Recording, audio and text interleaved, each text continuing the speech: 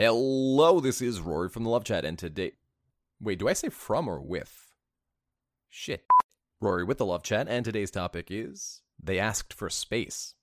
Now, this is video number 223. If you enjoy my channel and its content, I'd be very grateful if you'd subscribe and hit like, as it really does help me out and helps my channel grow. And if you would like coaching on your particular situation, just visit my website, thelovechat.net/coaching. Now then, what to do when they ask for space? Now, this is one of the ones that's particularly scary because it can take so many different faces and it can happen in so many different situations. And so, more often than not, you're going to hear, I need space when you're in a relationship. And so, we can look at this as a dating question. Sometimes it happens when you're trying to reconcile with somebody. So, that could be an X-back situation. Sometimes it's the courting phase. And I'll be honest with you, if they ask for space during the courting phase, you're coming on way too strong and you need to back up big time. But what happens when you're just in a regular dating scenario, or maybe an X-back scenario, and they ask for space? What does it mean? What will it mean for the chances of this working out, either reconciling or continuing in such a way where there is peace, harmony, attraction, love, etc.? Well, when somebody's asking you for space, think about what that means. Think about what it means if you have ever asked for space or took space from a situation. Usually it means you're getting too much feedback. Too much is happening, or rather things are happening in such a way that make you feel uncomfortable or smothered. And as we know, when something is smothered, it usually feels this instinctual urge to break free. So now imagine that in dating.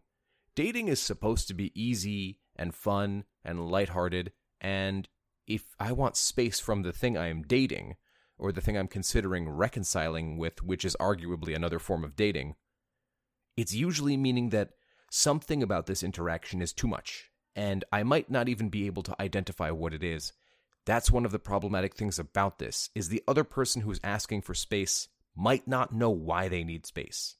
It's a scary feeling, and sometimes we search in vain for reasons as to why this is the case. Maybe I'm afraid of getting hurt again. Maybe I don't trust this person, and something they did in their past to me has taught me that I need to have a little more in the way of boundaries. Maybe it's them, and they're just smothering me to death.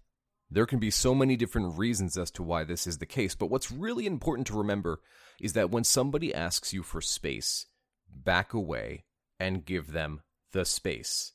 Now, in the meantime, people always want to do the same thing. They want to grab on even tighter and say, you're not going anywhere.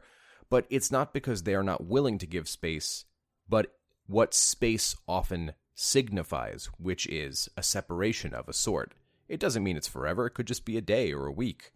But when we hear space, we get really anxious, really nervous, and the last thing we want to give them is what they ask for. And the reason is because what we fear comes after it, which we think is a breakup or a separation or a severing of whatever bond it might be, because perhaps it's not boyfriend-girlfriend yet. Perhaps it's not dating yet. It might be something a bit more preliminary. And I think the wisest thing to do is work from a standpoint of a scientist. So what does a scientist do? Well, step one is we gather all of the information that we can in order to begin making different hypotheses. So, step one, what changed? What's been going on? In what ways have I noticed this backing away? And you may see signs like, instead of texting I love you, instead they'll say love you. Instead of hanging out the usual 4 times a week, maybe they only want to hang out 2 times a week. Maybe they're hanging out with friends a lot more and changing some of the behaviors that you've seen. Begin collecting all of this information and ask yourself, okay, I'm seeing the symptoms. They asked for space. What is the root cause? And do your best, and perhaps with the help of a friend or maybe a counselor, to try and keep as much anxiety out of the picture as possible. So now that you've at least gotten closer to the identification of the root problem, begin to work on that root problem. Have I been too clingy? Have I been paying them too much attention? Or is it something that they're dealing with? And then the final step is give them the space they asked for, and you will be surprised how much better they respond to you.